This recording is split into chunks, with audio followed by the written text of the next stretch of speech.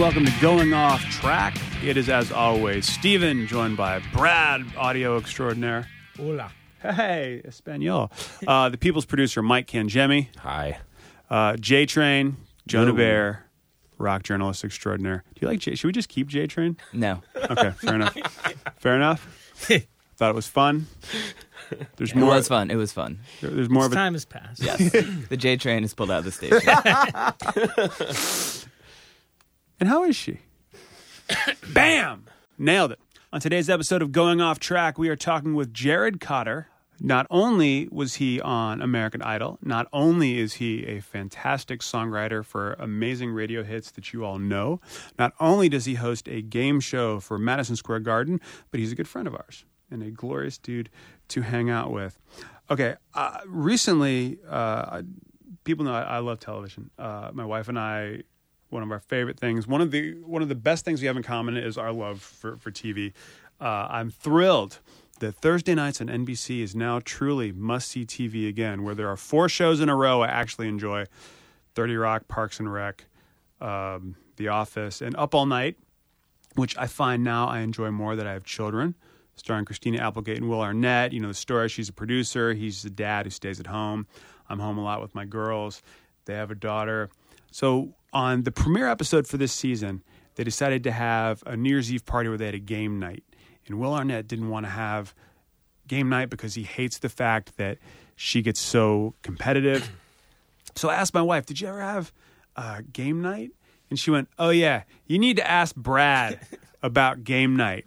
That my wife, one of our good friends that Jonah and I know, was a bartender, and our friend Sarah, who is she's a vice president at William Morris now, would have game nights that were beyond cutthroat, that involved just violence and hate. I don't know. Trish just said, ask Brad about these game nights. Sarah took him very seriously, but see, I think I don't know the specific night she's talking about. So. She just said in general. Trish told me that one time she brought Sarah to Christmas with her down to Philly with now my in-laws, and Sarah yelled at my brother-in-law during a game for not pronouncing words correctly. My brother-in-law is from Puerto Rico, and English is his second language. Sarah takes it very seriously. Sarah takes a lot of things very seriously. In fact, I thought I was competitive with games.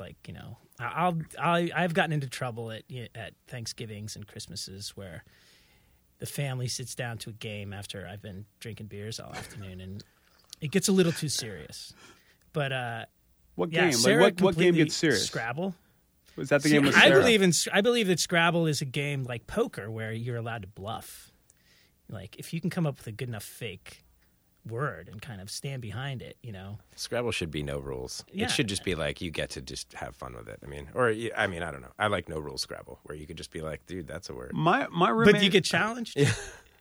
My roommates in college who are now married and have been in a relationship for 20 years got into, if I remember correctly, a Scrabble fight so intense they broke up and he got stabbed. What? That's an intense. They were so angry about fucking Scrabble. And it's I adore these people. It's Kevin and Brandy, and Kevin would be screaming, "You better! I will challenge you. I will. You want to lose a turn? Do you want to lose a turn?" See, that's Sarah. She didn't believe in the kind of the bluffing that I was into. So you would make up a word. You'd be like squidgem. If I thought it looked real, I would go for it. But I literally played it like poker. Like every now and then, I would bust out one that I knew was a real word. But looked bad, just to kind of keep people on their toes. Like what? What's the word that looks bad? Oh, God, I can't remember now. But usually technical terms that I would know and other people wouldn't know. Okay. Like misspelled sort of words that... like gobo. Gobo is a word that, gobo's a word. I guess that's... Gobo is also a Fraggle. Very important. And a delicious restaurant. Gobo is a delicious vegetarian restaurant. We went there once, didn't we? We went to Gobo, yes. yeah. So that would work in the game. Yeah. That would work. Gobo makes sense. Okay. But I'm very pro bluff. And Sarah, I think, was... She wasn't into that. See, when I was in high school, we would have, to show how cool we were, we would have play games. Yeah. And we played Trivial Pursuit. And what I would do is I believe there's no money being exchanged. If it's not like poker and it's not serious, then cheating is all out. Like I'll cheat beyond life. I'll cheat at Monopoly. I'll cheat at whatever. If it's not If it's real money, if it's a real poker game, that's serious. That's different. But if it's fake money, fuck it. Who cares? So we would play Trivial Pursuit, and in the middle of the game, if everyone was sitting around in a circle and whatever, I would just reach over, and I believe that if I did it in plain sight, no one would call me on it. No one ever did. I would grab the card, I'd look at it, and I would read it. Then I would put it back in. So then when it came time for the next turn, someone would grab the card and go, geography. And I would go, China. Wow. I don't know. I just guessed. You go, okay. And then you see certain people go, did I what? And it just got really, really obnoxious. Trivial Pursuit can get really ugly. I play a lot of, like, when we, like, you know, certain family get-togethers, or we'll go to the shore at the summer and we'll have, like, you know, game nights. But the family ruining game is Monopoly. Like, if you play Monopoly with friends or family, most likely you'll end up hating somebody by the end of the 12 hours that it takes to finish the game. That's if you ever why finish the game. Too long. That's it's why way too long. I've never finished Monopoly in my life. Yeah. First of all, I didn't realize I don't get competitive during these games, mostly because I'm drinking and I don't really care. So it's like, whatever, like, you know. But if it's, and I realized that Monopoly is the one game that will get me to flip out. Like, if it's like, if we're 8 hours into the game and you just have like one railroad and I have like this, I'm like, dude, just trade with me. Like, we have the whole board, just fucking trade. And if you don't trade, you're a dick. And like, that's it. You're a dick in life forever. So it's like that one thing. I was just like, I didn't realize that I had a flip out at a family Monopoly game, like in front of like my brother's new girlfriend. I was so embarrassing. And I just totally was like, you're a fucking asshole. It was one of those moments where I'm like, I'm out. And I was like, realized later, I'm like, dude, that was Monopoly. It was the dumbest thing. Yeah, but I feel like board games do bring out, like, you'll have a friend who you think is totally normal, and then they get super competitive and intense about board games, and you're like, dude, like, I don't even want to be your friend. Yeah. Like, I have a couple of people like that where I feel like it really brings out, like, what's on the shittiest inside. part of Yeah, like the worst parts. I was it's like, true. I was saying, like, you're just an asshole. Like, dude, it's fucking the rail. All right, so maybe it was the railroad, or even if you have like the shitty blue ones and like you have a trade for someone. I'm like, dude, at this point, I'll give you, like, I know you need the red, so I'll give you, the reds are pretty dope, so I'll give you, like, my shitty blue, like, for the red, whatever it is. And it's like, I dude, feel won't like trade with you. You know what game really is like that is Sorry, too. Because, like, you can, like, I'll be like, dude, you killed me, but it's closer for you to get your girlfriend, but you picked me, now I have to go back home. Like, you just picked your girlfriend over me. Like, let's never hang out again. Yeah, like, totally. And it is, I think it does bring out, like, the worst in some people.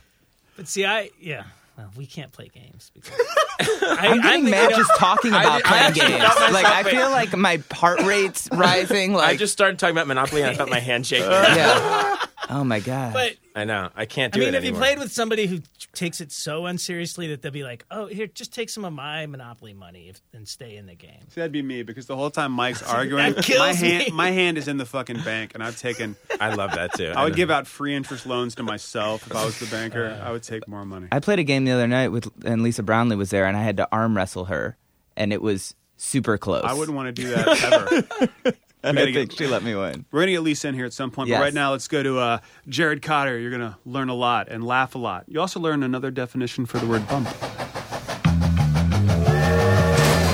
going off track!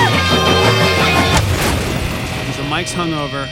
Jonah was at a party, and I was in bed by 10 and woke up this morning having my cat had pissed all over the comforter, but I didn't want to wake my wife up, so I basically slept with my feet in cat urine until I woke up to my kids talking. So Wait, hold on. I want to say what I did really quick. Someone texted me asking me what I was doing last night, and I literally was cutting a coupon out of Yoga Journal for herbal tea at like midnight. And they were like, oh, you don't want to come to this bar? I was like, just I'm cutting out this coupon for like smooth move laxative tea or whatever it was. Oh, my God.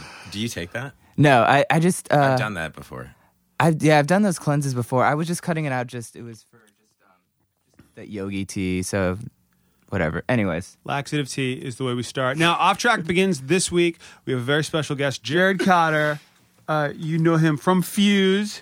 We hosted The Sauce together. Back in the Dizzy. Well, many moons ago. He hosted and wrote the theme song to the great game show, You Rock, Let's Roll. Classic. I'm not sure what it was about, but and then we were discussing this a couple days ago. You did a tour show with Sarah Lewiden, I think. That was actually a really cool show. I wrote that show, Yeah. Jonah wrote the show. Jonah wrote that, and then aside from that, phenomenal singer and songwriter. And so then everybody gets let go from Fuse. Eventually, yes. Eventually, all of us in the room, except for Brad, who didn't work there. And Jared says, you know what? I'm just going to go out and write multi-platinum songs for Jay Sean because, you know, I'll fall back on this because that's cool. Yeah, man. That was a really, really, really cool thing to do. During Fuse, I was still writing. You know? Always. And, you know, Mike, I think, you know, you write as well. You know, Jonah's in a band too. You know, it's in us. Yeah. So we have to do it. And you were on So- that show, American Idol? Oh, yeah, that show. that little show. That little show, American Idol. Yeah. Isn't it called X Factor now? Isn't that what it's called? Could be. Or I'm sorry, Zvactor. Isn't that what they call it? Yeah. Factor. How many years ago was They that? lip sing on that damn song. On that. No, show, they do man. not. Yes. It's all. They got caught the other day. No. Yeah, it's all lip singing, man. They go in and they record it first, and then they go in and lip sing on stage. God. I actually tried watching it. I couldn't really. No, I it's couldn't not get good. it. It's really a mishmash of like every singing show, and they just seem very confused. Yeah, I'll be honest with you. I tried to get into it because obviously I will write for whoever wins. Yes. You know? Because you know, they sell a lot of records, but you know, Yeah.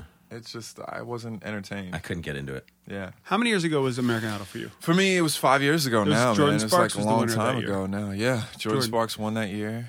I was number 13. And at the time, it was like, I felt like somebody punched me in my face when I got voted off. But it all worked out, man. Lori Teague called me the next day. Yes. And that's Yes. when my Fuse career started. Yes. Lori worked at Fuse. She was one of the celeb bookers for the channel, who now works at Vivo. Does she? Yes, she does. I got to reach out. Yeah, she's the greatest. Getting married, which is very exciting. Very exciting. She's joining. And so you showed up and you tested for the sauce. Yeah. And I was hosting with this girl, Holly Hannula. Hannula, a very, very nice girl. And I wasn't supposed to be on that show. This was yet another. That's right. Wow. This happened to me for every Fuse show. The new person will come in and go, Steven, we don't want you, but will you just do it until someone else shows up? And I always went, sure, and then would end up hosting the whole time. The whole And then Holly, bless her heart, got let go.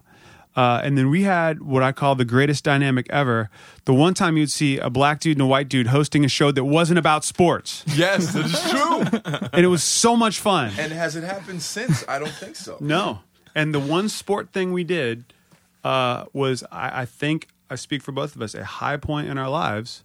We got to play basketball with the Harlem Globetrotters. Yes, absolutely. Also, we got a chance to talk to a bunch of people that I grew up listening to, including DMC. Oh, God, that was great. Which was a highlight, I think, for both of us. I as well. lost my mind. Like, you know, just sitting there talking to, you know, DMC, Darryl McDaniels from Run DMC. And he was just so cool. I remember we was only supposed to talk to him for like 2 minutes. And he wouldn't just shut kept up. Going. He wouldn't shut up. But we were just in awe. I think we asked like 2 questions. You just keep talking. Tell Yeah, the stories. Just go, dude. Now, do you remember afterwards, you know, for a lot of places, TV studios, they have like a photo wall. So they had a photo wall. And usually they'll take the photo and leave. And you know, the host or whatever, don't go out there. Jared and I ran out, like during commercial break. And they're like, get a picture. And right before they took the picture, I went, no, wait, I've always wanted to do this. And I jumped down and like crossed my arms in front of DMC. Had to. And he just started laughing.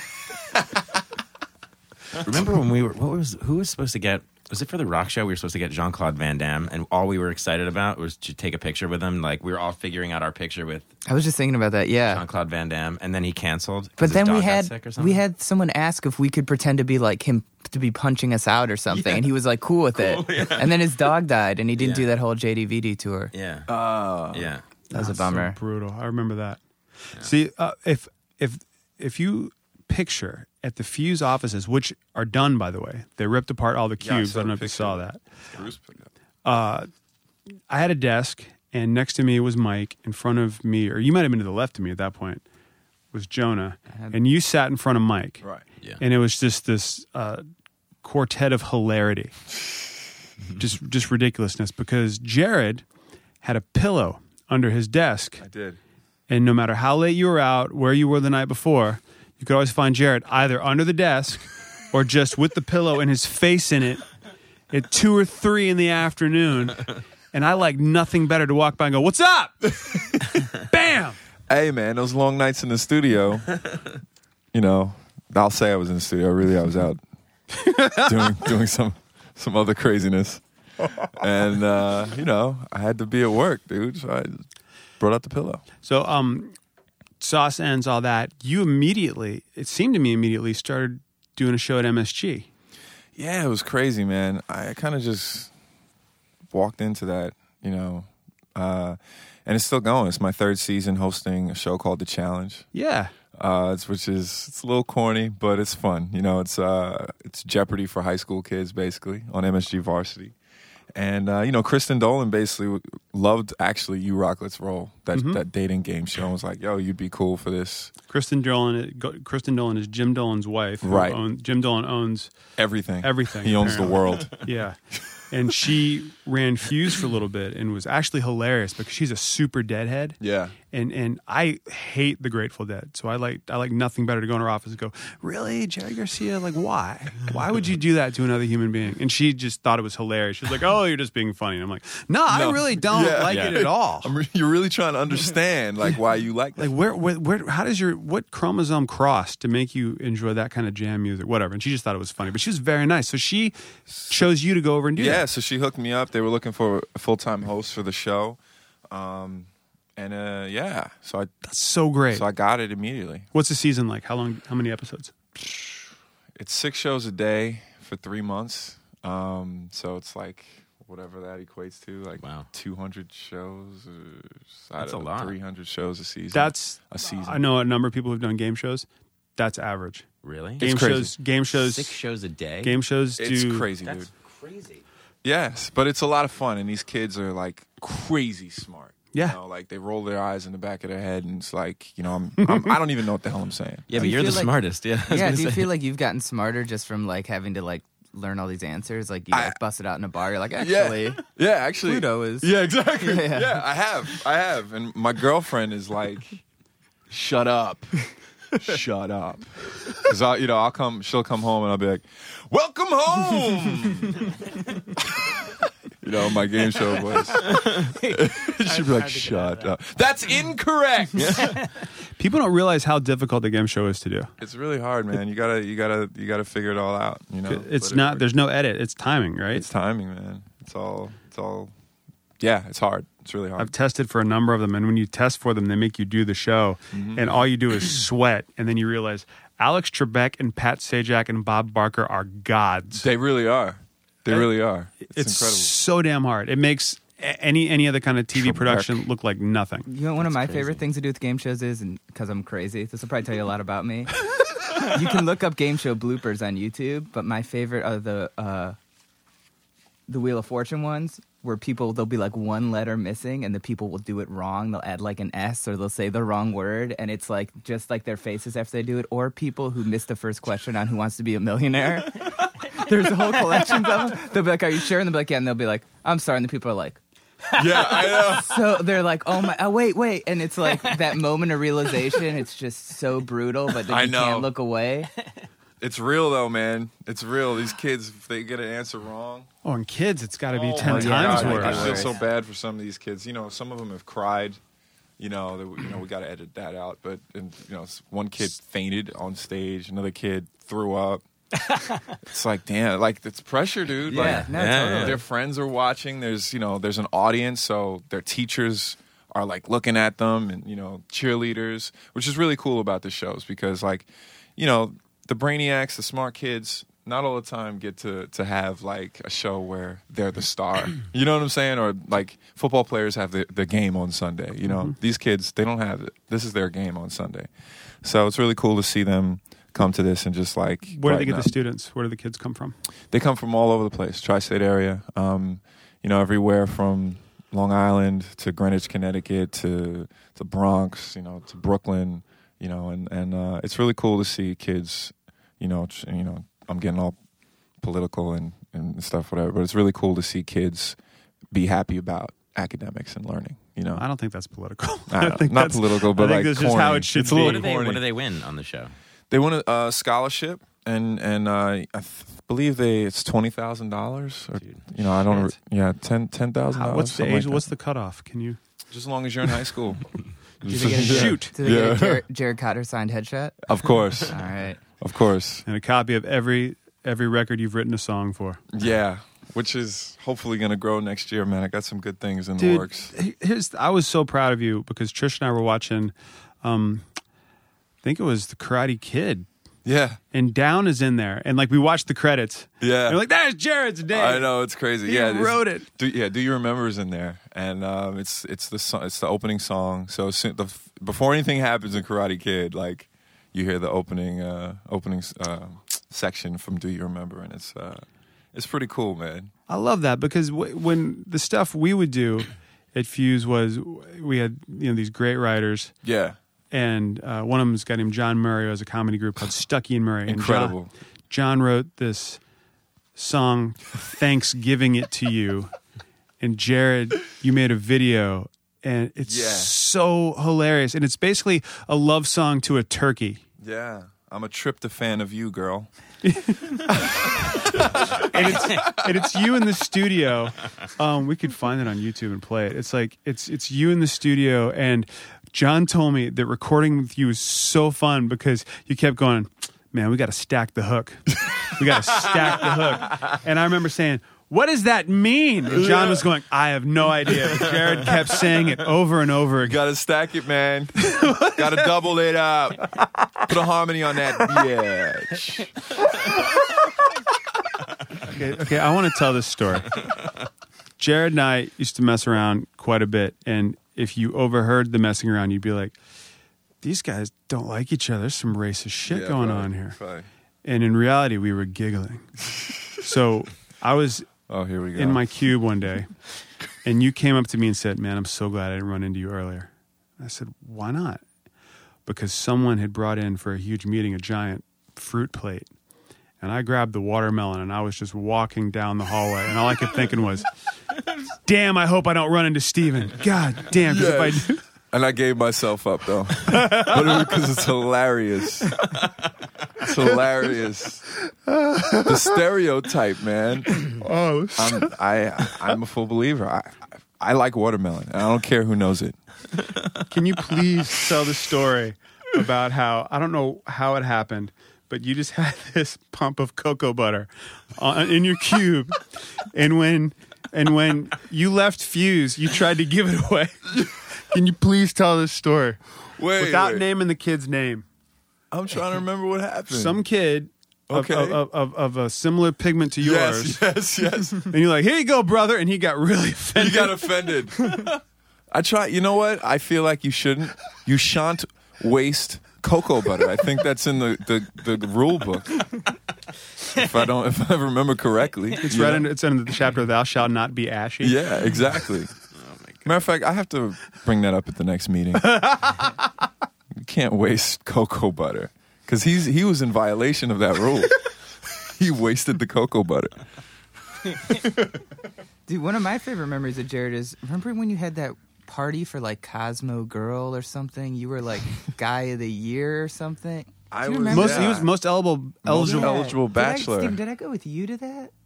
Maybe I went with Annie or something. I went to this thing and it was like, I wasn't there unless I was drunk. it was just like girls everywhere, and I was I like, wasn't there. Jared was the only person I knew.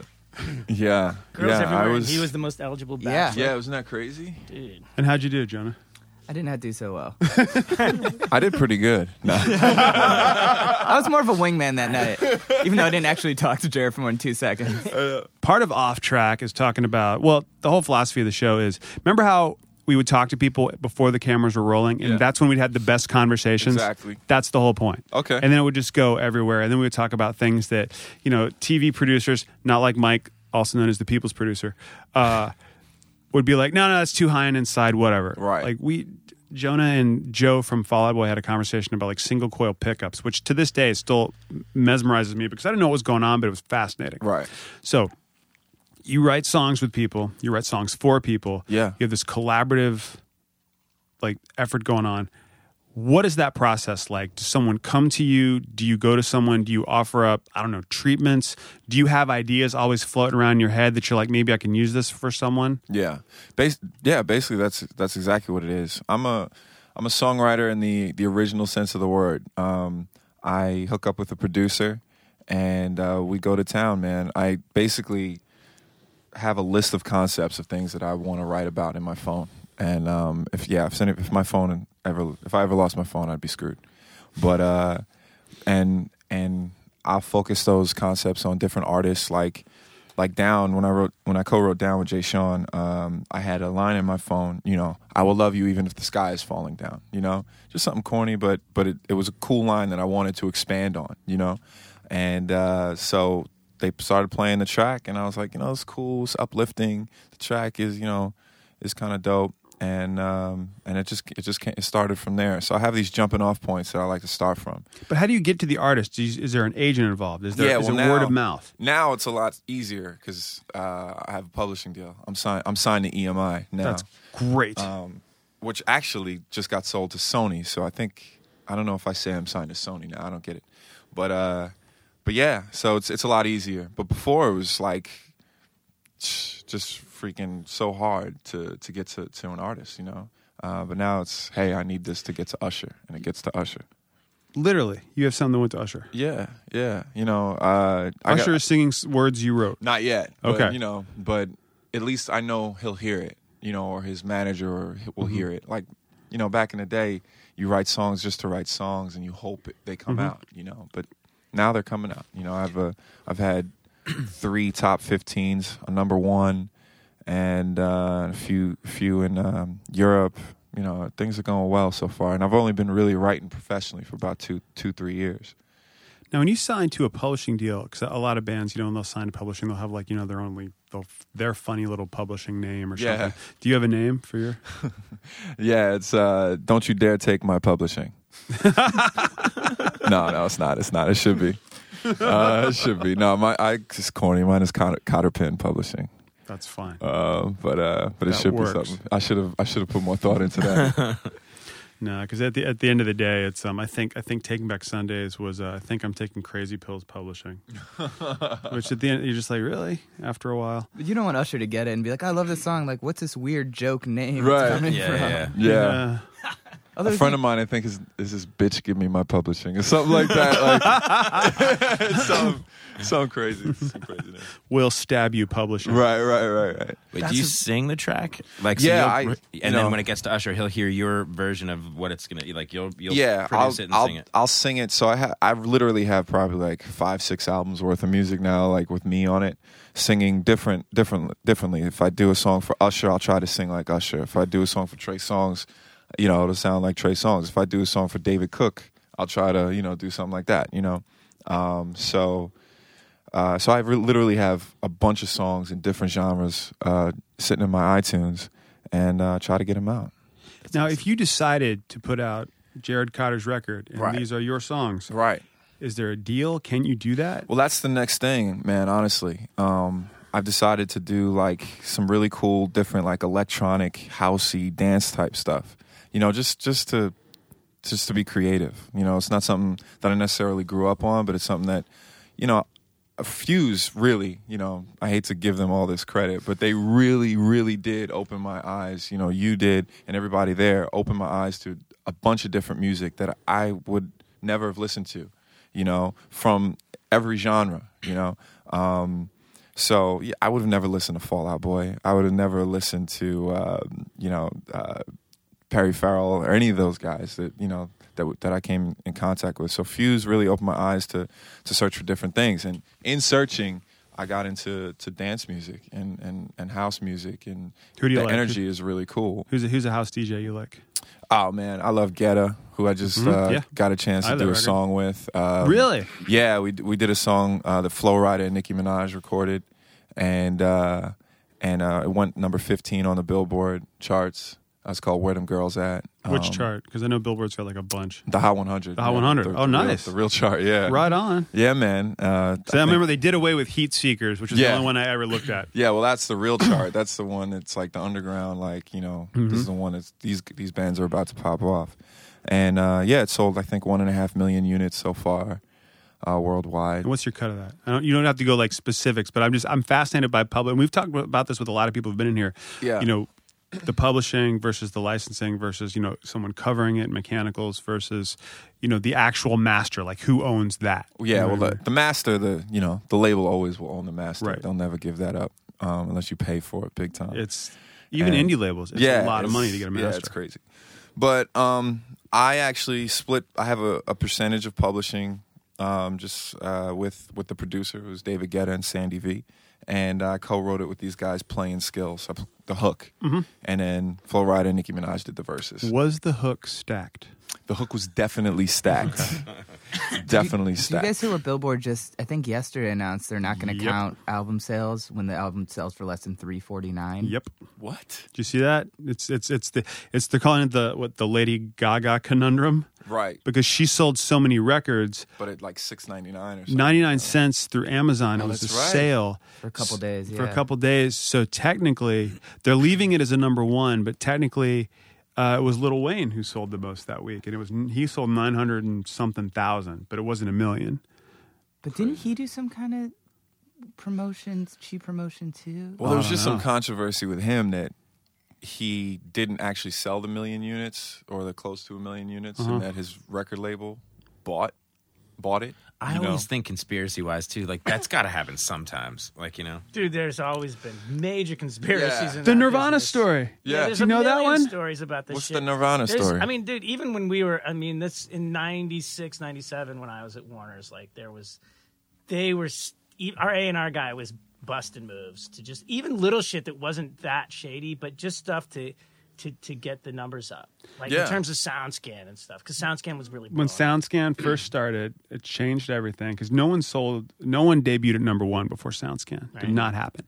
So the story goes, and I've heard this from a couple of people, and maybe you know more than I do. Producer Brad, who was in a band called The Goops. I didn't know your last name for years. I have you on my phone as Brad Goop. I know. Still. A lot of people think I'm like Dutch or something. Brad Yope. Story is David Geffen changed the barcodes on other CDs on Geffen to read Nirvana Nevermind. And that's how Nirvana knocked Michael Jackson out of the top spot. No way. Yeah, look it up. Wow. That's the rumor. It'd be so easy to just say, "Oh, that was a mistake," Yeah, oops, I mean, sorry. even barcodes weren't that old at that point. Nope. I mean, Wow. Rumor. Nirvana was still a long box record. yeah, barcodes. I mean, yeah, this is 91 Nirvana. Yeah, 91. Yeah, barcodes were fucking brand new. Nobody would even know. Dude, Wow. Sebastian Bach was just talking about, he said that back in the day, he was saying he was out with they hit number one on the Billboard chart for, it was like the number one metal record in 91 or whatever. But for the self-titled one? Yeah, for Skid Row, I believe. And he was out with his manager, and it was before SoundScan, and the manager said something like, yeah, we're going to debut at number 19. And he's like, what do you mean we're going to debut at number 19? He goes, no, it's okay. I talked to Whitney Houston's manager, and she's going to debut at 14. We're going to debut at 19. We'll go do a slow rise. And he's like, that's how this shit works? He's like, I was a 19-year-old kid. And then he's like, and then they had then they introduced SoundScan, and they went number one because of the actual... Yeah, I honestly don't know how it works, dude. Dude, Whitney Houston's so bummed at SoundScan. When you do a song with these people and you're splitting it all up, Yeah. is it a different royalty versus actual CD to, like, say, iTunes or MP3 format? Because I know when you buy a song on iTunes, you don't buy the song, you buy the license. Well, that's interesting. I guess you are buying the license. I had a long talk with an entertainment lawyer about that. When Yeah. I did a gig at Chevy. And he was Lady Gaga's like publishing dude, Right. And I was like cracking my knuckles, like, all right, sit down. I have some questions because I love that kind of stuff. What happens is, the mechanical royalty is different from the publishing side, and then basically a song is. And Brad, you probably know this. I'm assuming you were at a label. Yeah. Okay. You have it, and you guys probably know, but you have a song. It's split in half between the publisher side and the songwriter side. Okay. So and me as a songwriter, I have a publishing side and a songwriter side. So, or producer side and a songwriting side. Sorry. So 50% of the song is production, which is the music, and then 50% is the top line, lyric and melody. Oh, wow. Right. So, going into a song, I own 50% of it because I don't do production. You know, done. I own 50%. And then if there's other songwriters, obviously that 50% then gets split amongst the songwriters, and the producers, same thing. So, you know, altogether, if there's a bunch of writers, you may own, like a friend of mine who wrote a huge Jennifer Lopez song, you know, he wound up with like 2% of the song. Right. You know, but if that 2% is of 30 million, you know, whatever, you know, that's a nice living for a year or for a few years. It's like the George Lucas story when he was making Star Wars and he's going bankrupt. He couldn't pay the story goes, he couldn't pay his secretary. And he said, well, let me give you just, 1%. God, nice. Perfect. Please, I'll take it. Billions of dollars. Yeah. You know what I There mean? you go. It's the same thing. Well, his story, he gave up all his fees and everything. And he said, just let me hold on to the merchandising.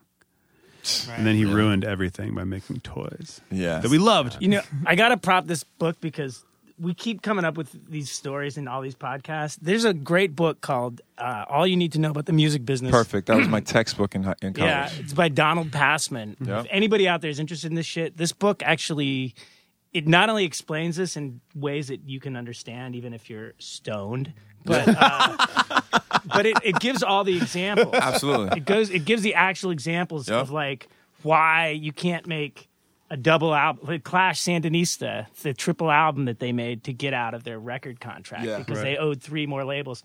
Like now, when you read a record contract, it doesn't allow you to do that, and it gives the actual examples of why there's these rules and contracts and how publishing. Is there a Yes. whole chapter on Neil Young? Perhaps? I'm yeah. sure they He's speak definitely in about there. it for sure. Yeah, his story Like, is phenomenal. that literally, I went to Five Towns College in music school.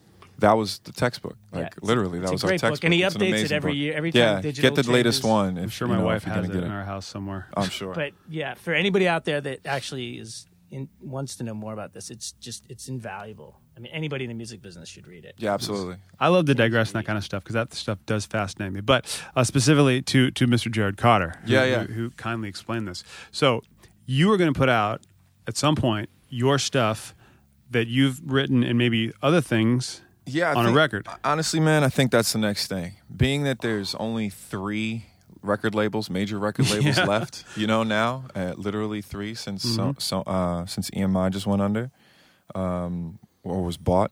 I kind of want to do some different things, man, and all this stuff that I wrote that's not commercial, or if it's not a single, or even if it is some hot stuff like that I feel like will get played on the radio, and I just want to just test my creative boundary, man. Do you ever write a song and feel like, damn, I should have kept that? Because there was a story recently about people who gave away songs. Like I didn't know Jesse J wrote "Party in the USA." Yeah, and I knew Neo wrote "Irreplaceable," and he was like, damn, yeah.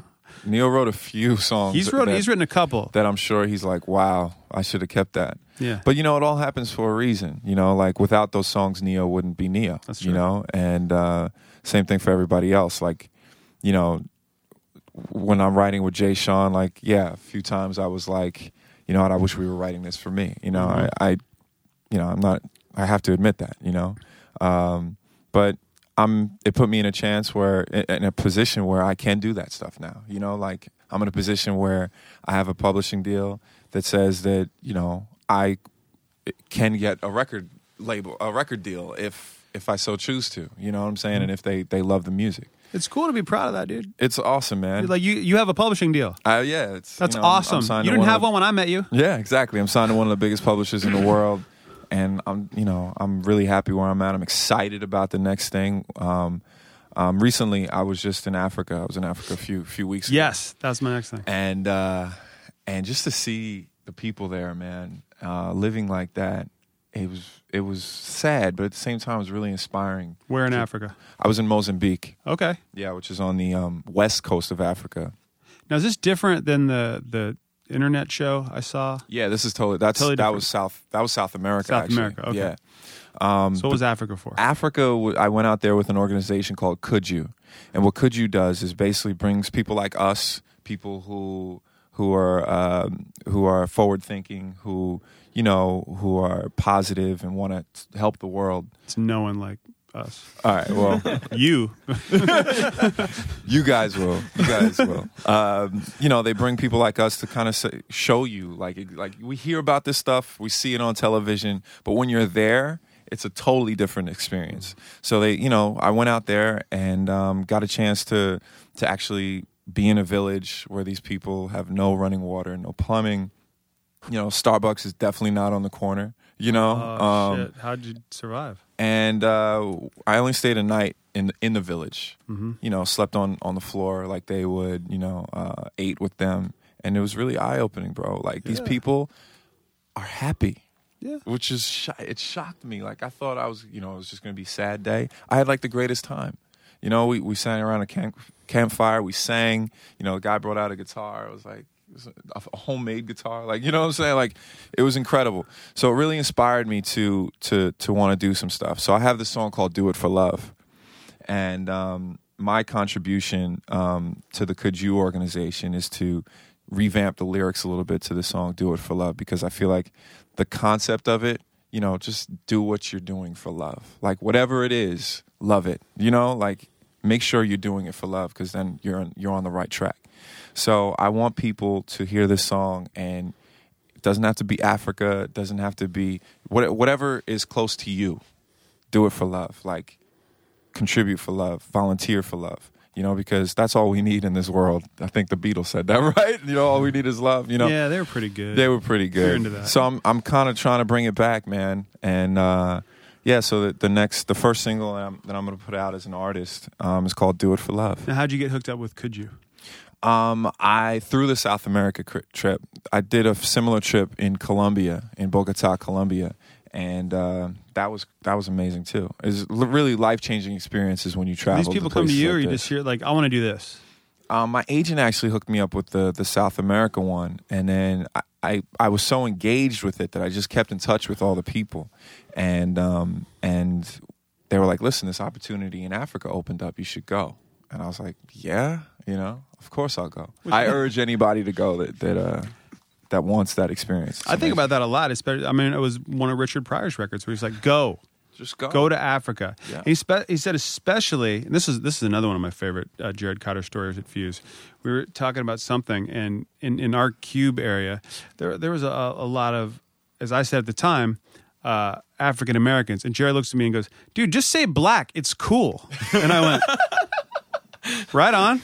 I remember because he always used to look at me like, "Is this okay that I'm saying African Americans?" Notice I am saying African Americans and not black. I was like, homie, it's all right. We're black. It's good. So I didn't say Afro-American. Yes, I didn't say that. Because I don't understand that one. Because I learned Is from it Negro? KRS-One. No, it's not Negro. No, you can't. No, it's not in the that. slightest. It's not that.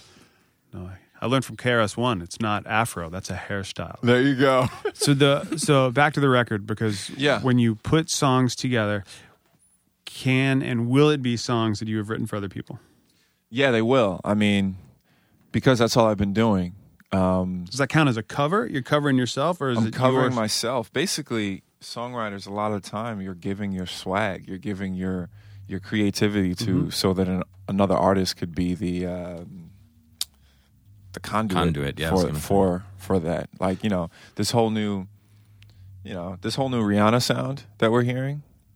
It's not Rihanna. It's Esther Dean who wrote those songs. You were talking about this on the way here. Steven on the way here. It was like, is there like a factory where Rihanna just walks into and there's like all sorts of craziness going on, and they're like, just here you go? Or yeah, like, it's the Esther Dean factory. Like Esther wrote those songs. I don't know Esther. I don't know Rihanna, but I've heard Esther's songs over the years, and that's who she is. That's Esther's swag. And I'm not saying that Rihanna definitely takes those records and makes them hits. She sounds amazing on them. She gives the visual for them. I was going to say she looks good. Yeah. Yeah. But, that's Esther Dean. Do they actually, when they get them in, when she picks, or Rihanna will have like, here's a couple to listen to, or she'll, they'll decide, and then they'll be like, well, she'll sing it to almost the exact way. The exact way. You have to sing it like this, and she's sing like, it okay. like this, yeah. Wow. Yeah. And there are other, like Jay Sean, he, it's pop music, but Jay is an amazing artist. Like he that's him. That's me, channeling him. That's the other way around. Do you find that you're molding into that? Because I know a lot of songwriters, are some songwriters, producers are smart enough go grab someone to help this song out. It needs something. Yeah. Like my favorite story is I don't know the full story, but I know Bon Jovi brought in Desmond Child for Living on a Prayer. Exactly. Brought him in. He was like, do this. And like, oh crap, Right. And here's half the publishing, and like right. that Well, works. I think you can write for people in their Absolutely. voice. Like, I have songs that I've written for Rihanna that didn't make the album, that I sang or I got a girl to sing like Rihanna would sing it, So because that's her sound now, somebody gave her that sound, and so now if you want to get in the studio and start writing for even a band, you kind of know their sound, okay, this would be great. Have you written for a band? I wrote for the Cab. They're a band that was signed to Atlantic. They just put out their own record. They weren't feeling the whole Atlantic situation, but they're an amazing little band, little baby band. I call them, but yeah, Alex They've is been out for incredible. a few years. Cat. Yeah, they're great. Jonah nodding does nothing for a podcast. I saw them open for Cobra Starship once. Oh, right on. Honestly, Steven, I've just been writing. Like, whoever wants it, here it comes. Do you ever find? I mean, I know that the house genre is great because that's something that doesn't need to be. House music doesn't need to be a hit to be incredibly popular, and it'll Right. end up all over the world. And it's great because there's an energy to it that I like. I actually started writing rock records, like alternative stuff that I should send to you just Please. to get your, they're pop rock, but Yeah. but really cool, like full guitar band stuff, and the thing that I loved most about it was the energy, and I think house gives its own unique energy, but it's an energy nonetheless that's kind of, just cool, Yeah. and I love it. I love it. Everyone's just like jumping all over, dubstep and Yeah, well, that's the next thing. Skrillex, yeah. Our little friend. Well, did you interview Sonny back A million back when? times.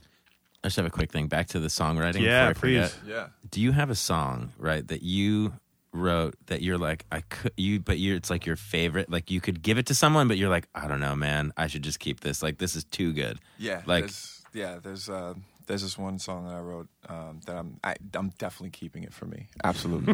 It's you're just like this. It's out there. The producer doesn't know this, but I think he does know it because like we've actually gotten offers for it, and I'm like, no, because it's just I just love it. It's called "Live Till It Kills Me," and it's just like- a fun song. You're like, I'm keeping it. Like right I'm here, keeping man. that. Yeah, yeah. Keeping it.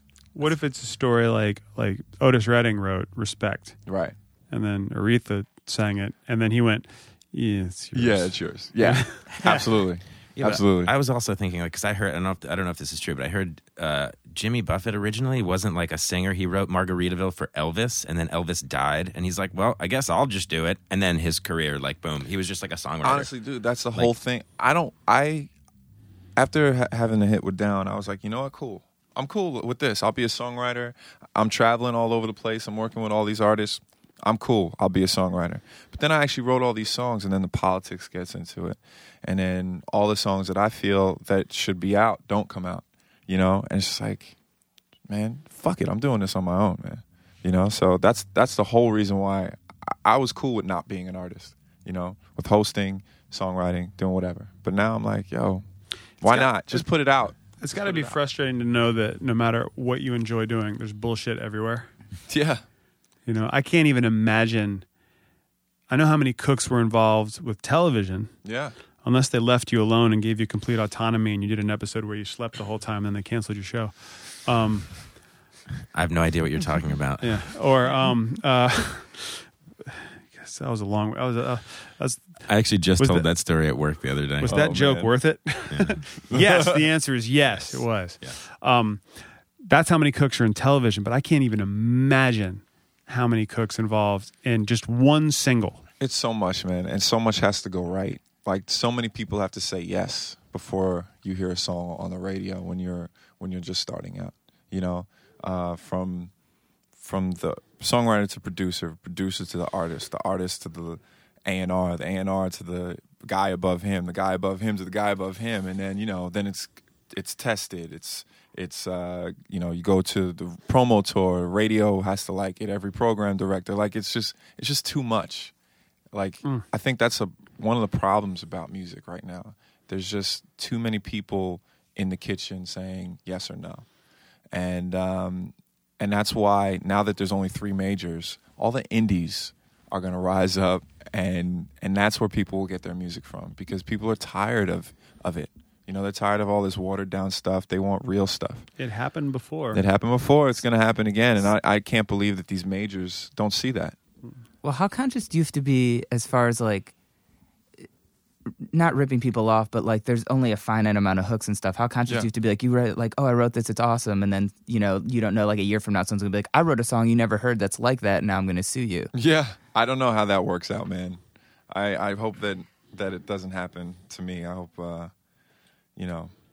that nobody steals my shit, or that I inadvertently steal somebody else's. But not even stealing, just coming up with something that's the same thing. I mean, it's a 12-note scale. I mean, like there's nothing new under the sun, man. Yeah, there's parallel universes. Yeah. You're both going to come up with a similar melody at some point, Yeah. and it's happened, and it gets resolved. I mean, people can figure out intent. They can figure out there's definitely been situations where they can prove that either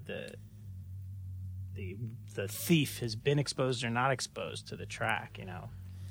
That's for the courts, as they say. Yeah. What There's happens if, when you're the producer, what was that with the Beyonce Kelly Clarkson thing with Halo? What happens if you're the producer and you write the same melody for 2 artists and you're like, hey, you guys fight it out? Yeah, you guys. That's pretty much what it was. Yeah, I'll be at the bank cashing my check. Exactly. Yeah, And your name is Dr. Luke. Dr. Luke.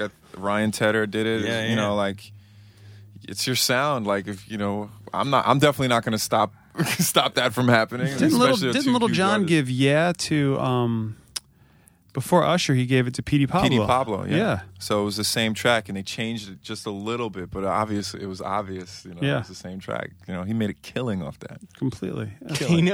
I did a remix of that track, and I got it before it was a hit. Yeah, and I was just telling these guys the other day because I had the tracks to show them.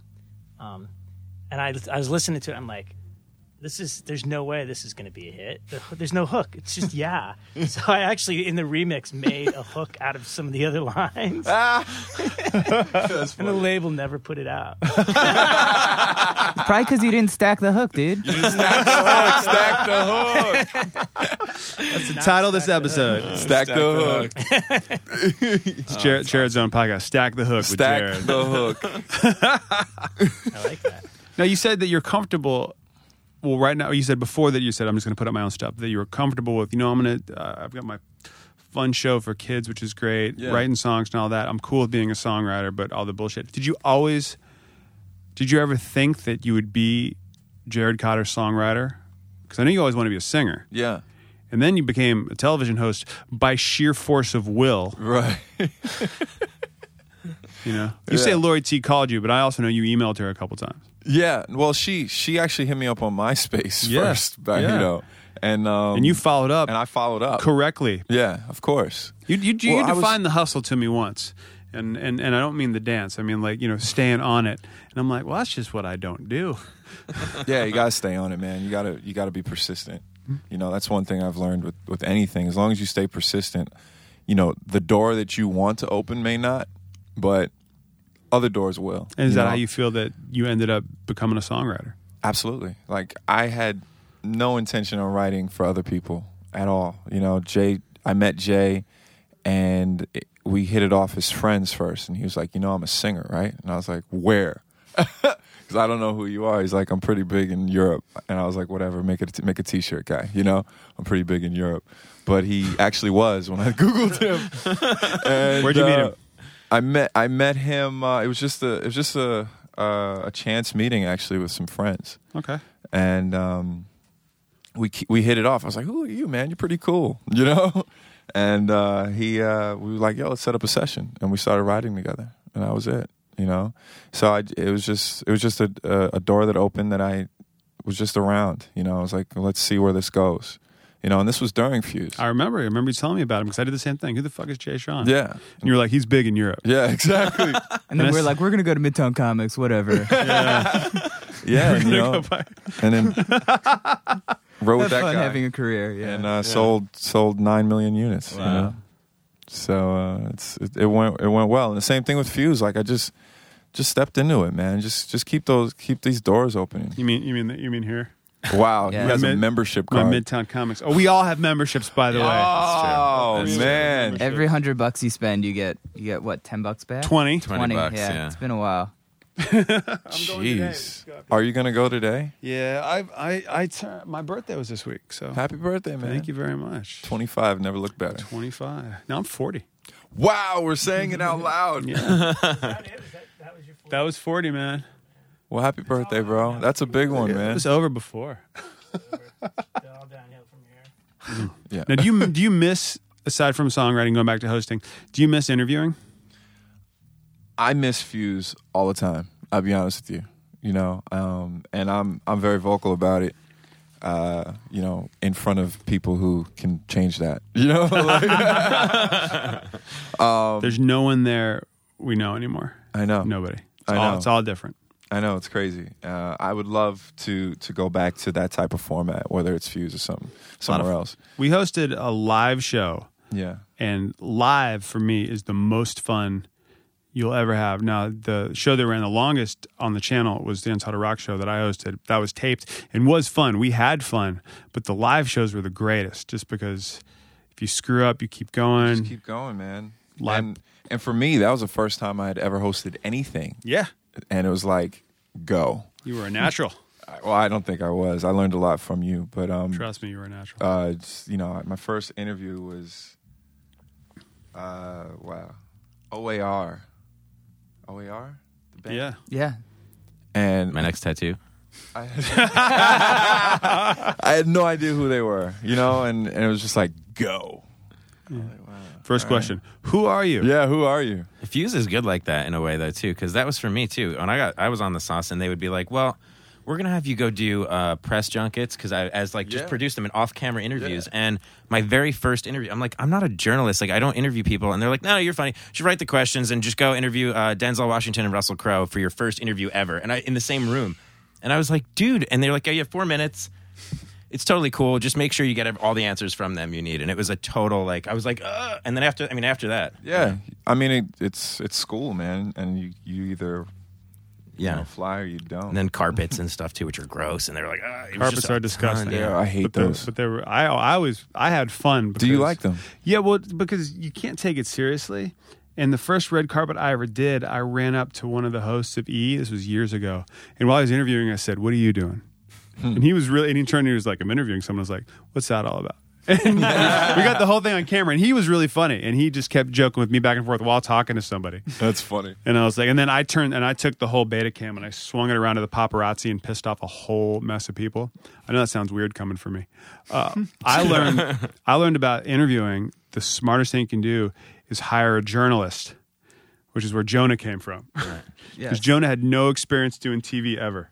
I can't believe that Jonah's the that man. even happened. I mean, that was awesome. But yeah, you were like, I want you to write the show. And I was like, I've never written anything for TV. You're like, it's cool. It's like perfect. All right, I told this story recently. I want to end here because we're trying to make it easier on the edit for Brad. Like what I just said, we're going to cut out. I told a story to my wife about a party that Fuse had for the Grammys, which they're going to do again this year for the first time since we did it. Okay. At some weird venue on Cahuenga in Los Angeles, Fuse had a Grammy party where Panic at the Disco played. No Effects showed up. Prince showed up. Fall Out Boy was there. And it was just a big mass hullabaloo. It was exactly the kind of place Paris Hilton was there. Paris Hilton was just stupid. Paris Hilton was not only there, Fat Mike went up to her and started talking to her, which was hilarious. She was in that Me First in the Gimme Gimmes video. Exactly why. Because she was dating Derek at the time, Wibbly from Sum 41. Or I say dating loosely. It ended in an ing. So we were at the party, and Jared came to me and said, "Dude, you ready to drink up?" And I went, "I'm not touching anything." He said, "Why not?" And I said, "Well, you know, because the owners of the company are going to be here, and we got to be on your best behavior." And you're like, "Awesome, thank you. Very cool." And then, came to me a while later, freaked out. Because you were dancing with some girl. Do you recall this? Please take it from there. All right. Because I I told wish you could see the face Jared is making right now. I told my wife the story recently. She didn't know this story from that last night, and she fell off the couch laughing so hard. It's a great story. All right, we're in it now. So I'm dancing with this girl whom I find out is a playmate, and obviously she's pretty good looking, and we're having a great time dancing on the floor, and she's like, "You want to bump?" And I was like, "Yeah, baby, let's bump." Let's bump. So I actually start doing the dance, the bump. And she's like, she stops dancing. And I'm like, "What's wrong? That's the bump. Like, I know what the bump is. What are you talking about?" And she's like, no. Do you want to bump? And I was like, oh, no. Absolutely not. And you came over to me. And I came over to Steve and freaked out. This girl just wanted to bump. And I was like,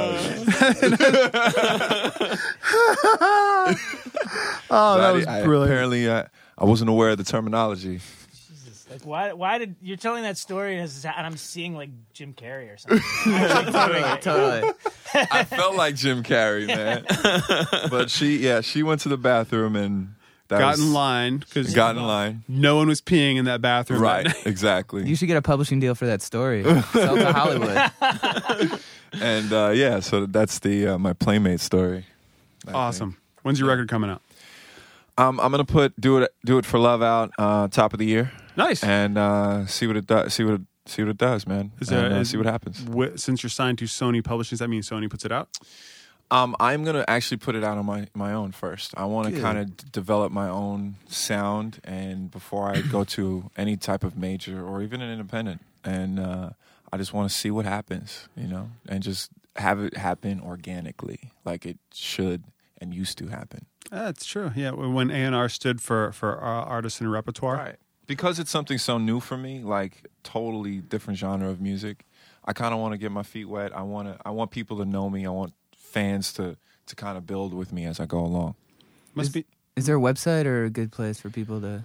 Not yet. Like, I just finished shooting the game show, so we're gonna right after Thanksgiving. Go hard with getting the website and everything else. But we Twitter. can link to it on our site when we get it. Yeah, please do, man. Awesome. Yeah, and we will. Twitter at Jared Cotter.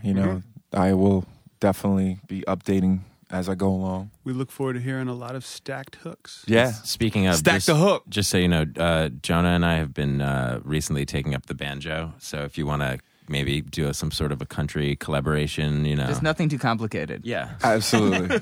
Absolutely. I'm down for the banjo house song.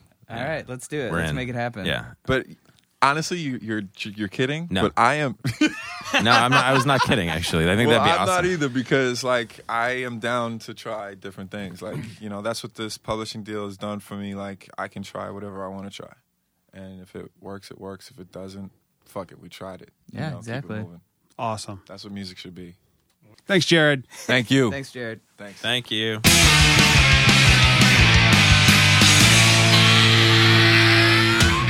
So Jared Cotter goes to Africa and helps people out, writes amazing songs, and I just feel kind of worthless. I ate like a whole pizza the other day. Which is like... You supported the pizza place. Yeah, my friend was like, I stayed out all night, blah, blah, blah. I was like, I had a crazy night too. Like, I stayed in, I ate an entire pizza. It was crazy. And Jared's like, yeah, I went to Africa and worked in this village and learned about things. Yep. And helped people. Yep. Recently, Jared, very interesting, he was nominated for 2 Emmy Awards. I think there's various degrees of Emmys. I think it was like the New York Emmys or something. But he got to go be a presenter and do the whole award show thing, which I have to follow up and recap about. I think also Jared learned a lot, working at Fuse specifically, what a bump is.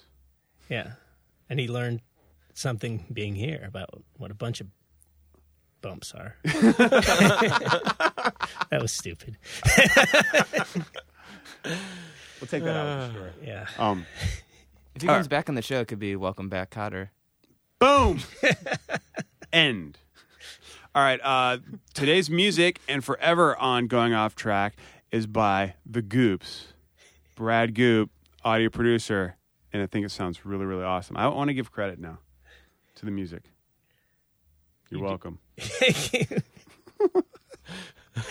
All right, next week, another stellar episode. And by stellar, I mean we're doing it from a satellite. Woohoo. My kind That'll of be episode. Interstellar, right? Or would Shut that the fuck up. I'm Couldn't off my get mark. even better. I'm totally off my mark here. I think we all are, but it's kind of awesome. Yeah, that was awesome. Makes it even better.